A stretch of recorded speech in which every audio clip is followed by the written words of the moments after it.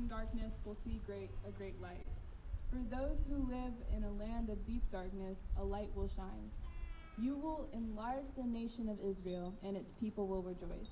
They will rejoice before you as people rejoice at the harvest, and like warriors dividing the plunder. For you will break the yoke of their slavery and lift the heavy burden from their shoulders. You will break the oppressor's rod, just as you did when you destroyed the army of Midian. The boots of the warrior and the uniforms blood-stained by war will all be burned. They will fuel the fire. For unto us a child is born, unto us a son is given. The government will rest on his shoulders, and he will be called Wonderful Counselor, Mighty God, Everlasting Father, Prince of Peace. His government and its peace will never end. He will rule with fairness and justice from the throne of his ancestor David for all of eternity. The passionate commitment of the Lord and of heaven's armies will make this happen.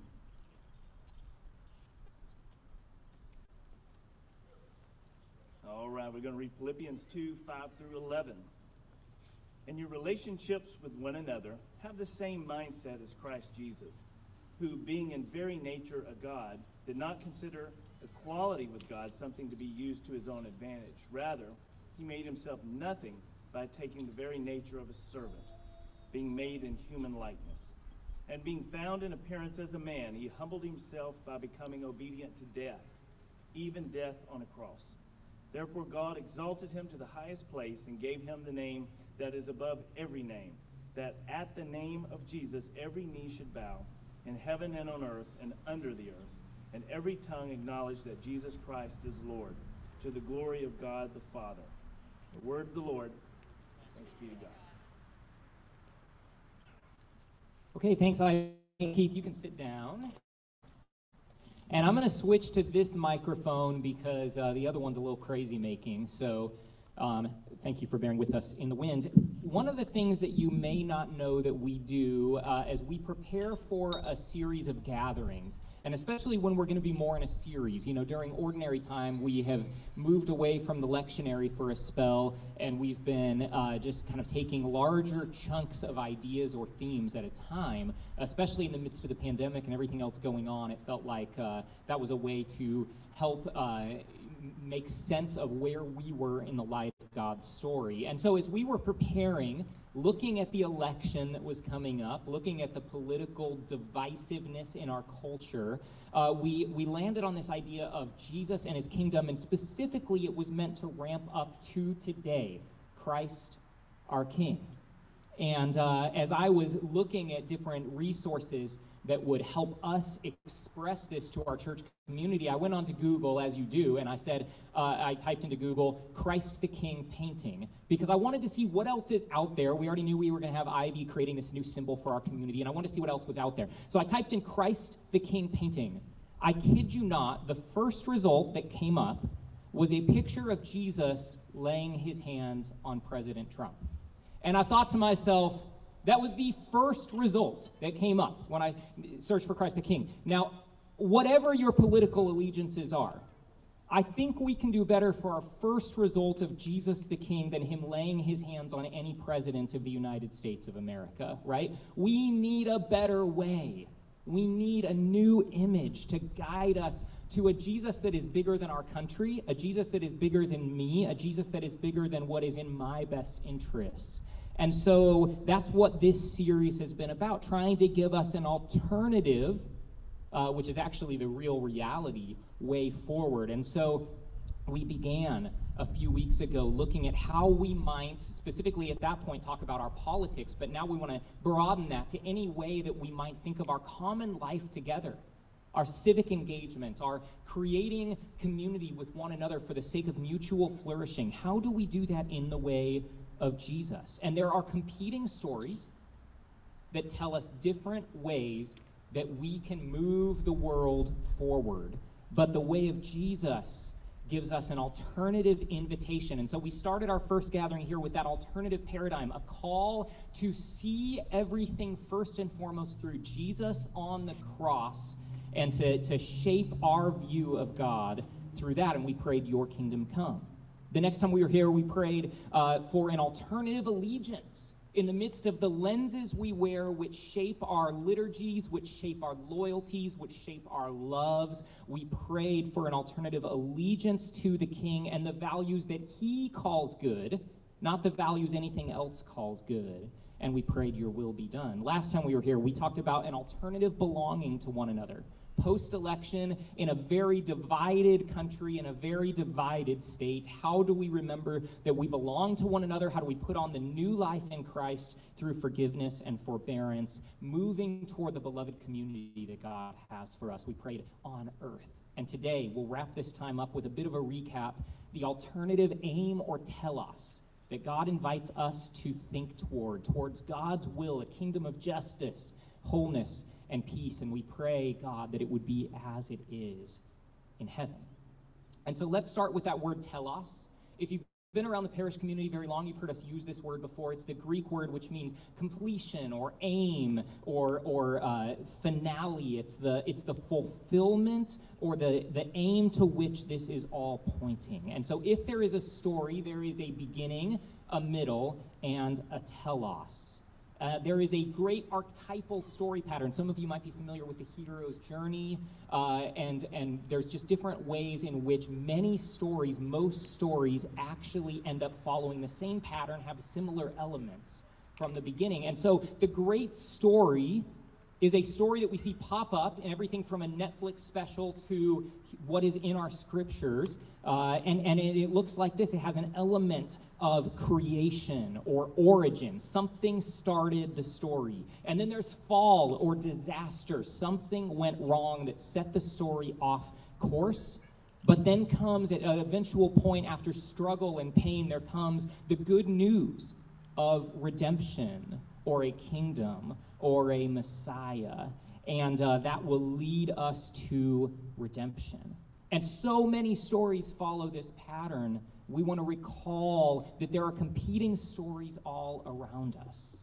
And so in the first week, we talked about the compelling story that is all baked into our culture right now, especially as we approach Black Friday and as we talk about Christmas and giving and presents, that there's this compelling story that we are told in America is our birthright. There may be some opposition that wants to steal and kill and destroy, but there is good news. A Messiah can save the day, and we'll rehearse it on social media. We'll share it on every street corner. We'll have communal practices that lead us into the idea that all will be well if we give our allegiance to capitalism, right? That's one of the American gospel stories that comes to us. And there are so many. We talked about these rival kingdoms that God in his wisdom allows, stories of patriotism, individualism, liberalism, conservatism, white supremacy, the American dream. These are rival gospel stories. And each rival kingdom has its own story. We dismiss them when they come to us overtly, but often they're so baked in that they become the water we swim in, just like those 3D glasses we had a few weeks ago. We don't even realize anymore we're seeing right through them. And so we begin with the idea that the telos of God's kingdom is often competed with and co-opted by lesser good news stories. And when we talk about ideologies, values, platforms, parties, they all have an end in mind. We cannot take on one of those stories without also taking on the underpinning aim of the story. Right? We cannot have an embrace of the means while disavowing the ends. If we embrace the means, they will become the ends. If we embrace warring means, we will have a warring end of our story. If we embrace unjust means, we will have an unjust end to our story. If we have a story that says me first, we should not be surprised that the end of the story leaves other people out. And so we have to ask ourselves, what are the ways in which we are trying to move toward the telos? On this Christ the King Sunday, I want to call us back then to the great story. And we'll spend just a few minutes here. I know it's hot. I know it's windy. I'll keep this real brief. But let's begin with creation. Every story starts with creation. And our great story, Genesis 1, God's way of bringing peace and order into chaos, or out of chaos, which is something our world and our country is very much trying to do right now. Where do we find peace? Where do we find order? There seems to be a lot of chaos. How do we find that? Well, God's way is to speak words of light. He says, let there be light. And out of darkness, light takes center stage. God has a way of always bringing light to shine on what we need the most.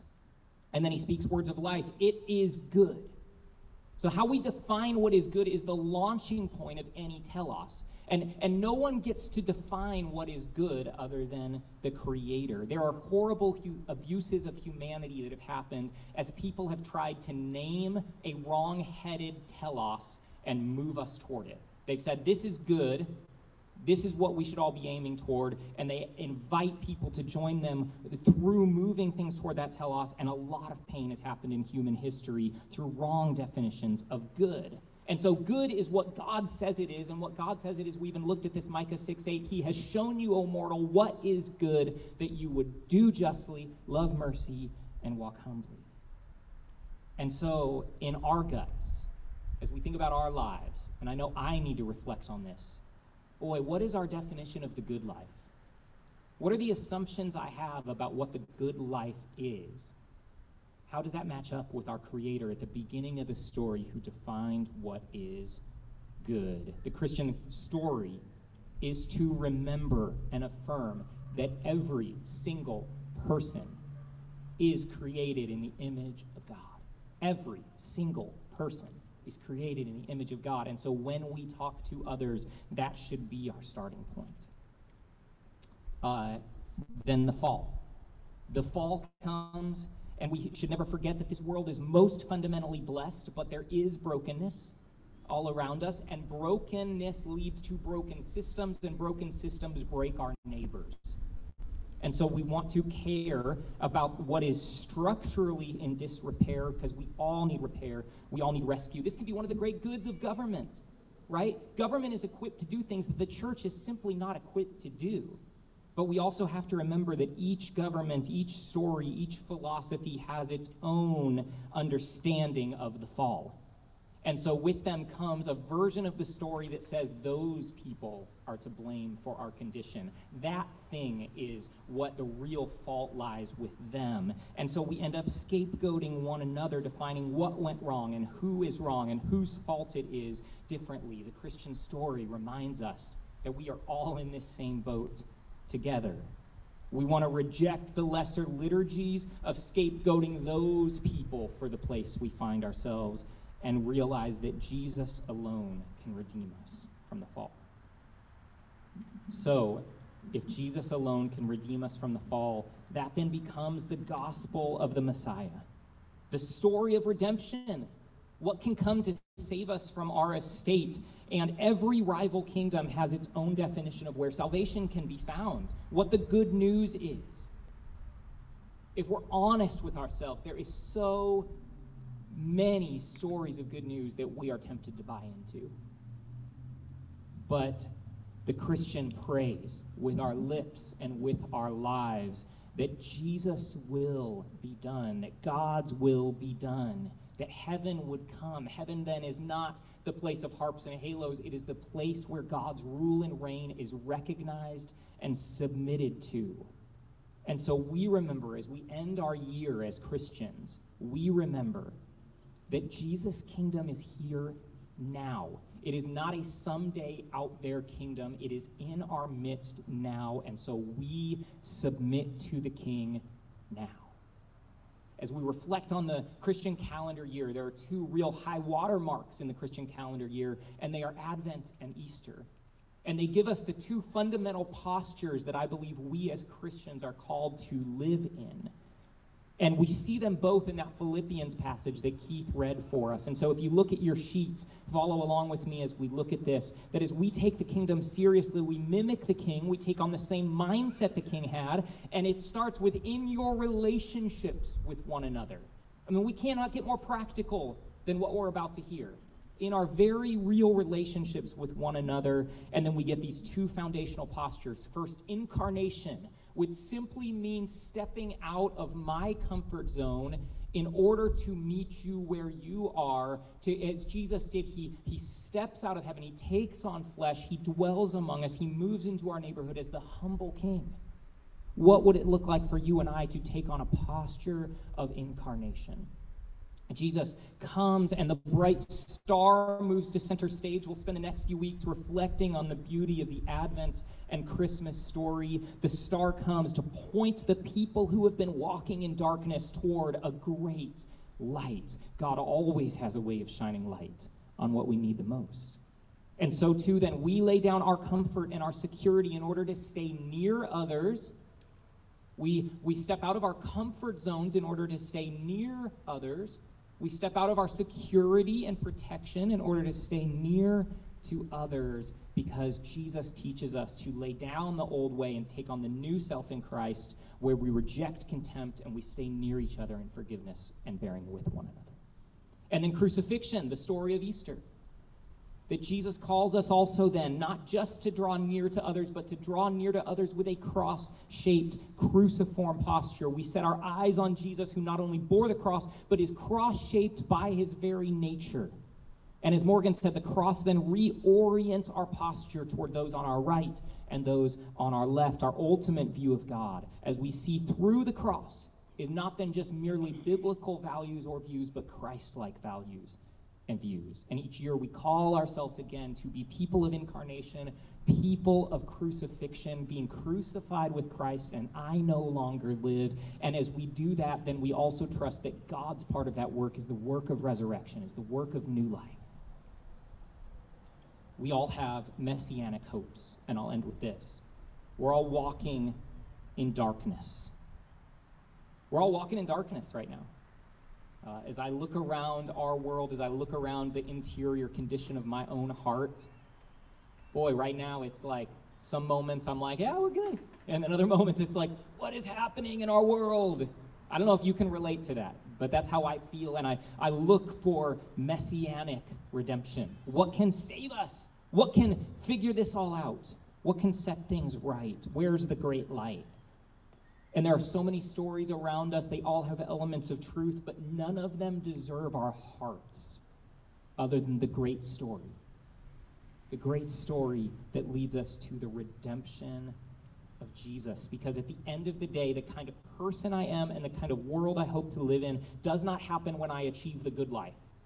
You can have the beach house and anything else. I just want a beach house. For me, it's the beach house. But we can have all these things. It doesn't change the world we live in and the person that I am.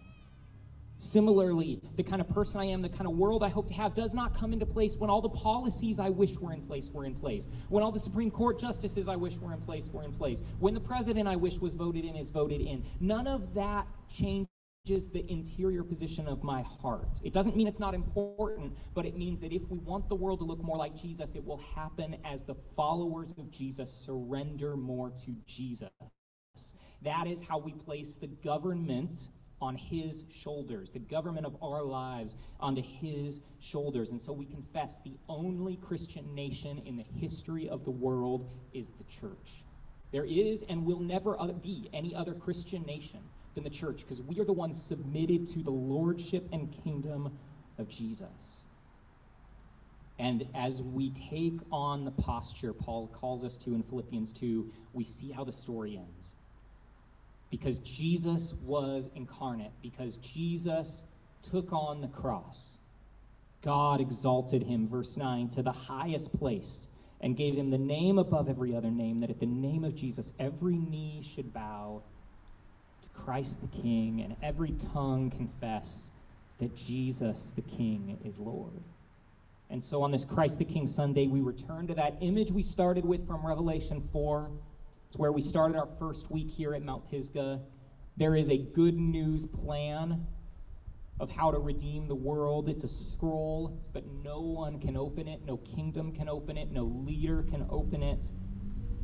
But then we hear the good news that the Lion of the tribe of Judah can open this. He is worthy to open the scroll. And a spotlight shines on the Lamb who was slain but is still standing. That's the good news. Resurrection after crucifixion. The Lamb is standing and a spotlight shines on him. Are we losing our communion again? I missed it last week. The whole thing just blew away and I didn't even see it. The spotlight shines on the Lamb. He takes the good news plan, he opens it up. There is a throne at the center of the universe, and Jesus is the only one on it.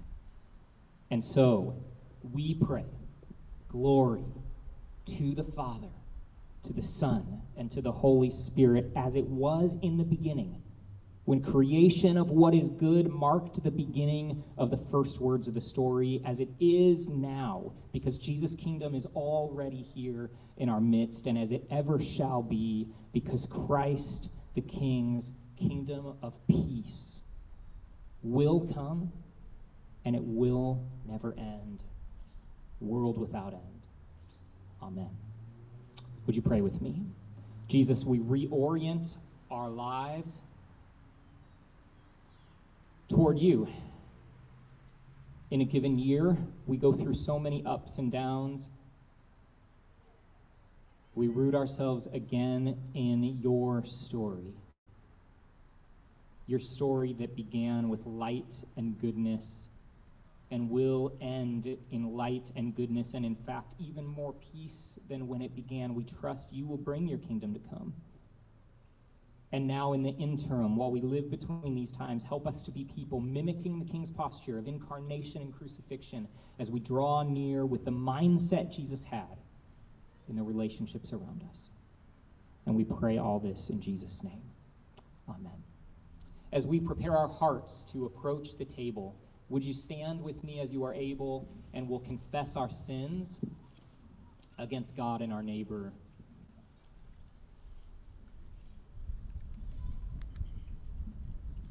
Say this with me. Most merciful God, we confess that we have sinned against you in thought, word, and deed, by what we have done and by what we have left undone. We have not loved you with our whole hearts.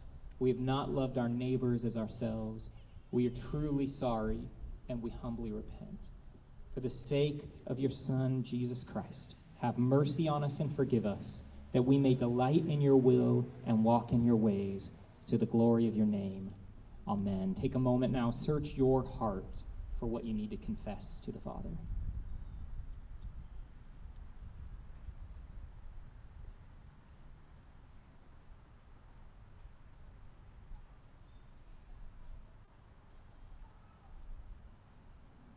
We confess our sins that we might be healed. And so, friends of God, take heart. The Lord has already shown you mercy. The Lord has already had compassion on you. The cross of Jesus turns mourning into dancing, and Jesus strengthens our weak knees when we still have a long way to go. We are forgiven. Amen.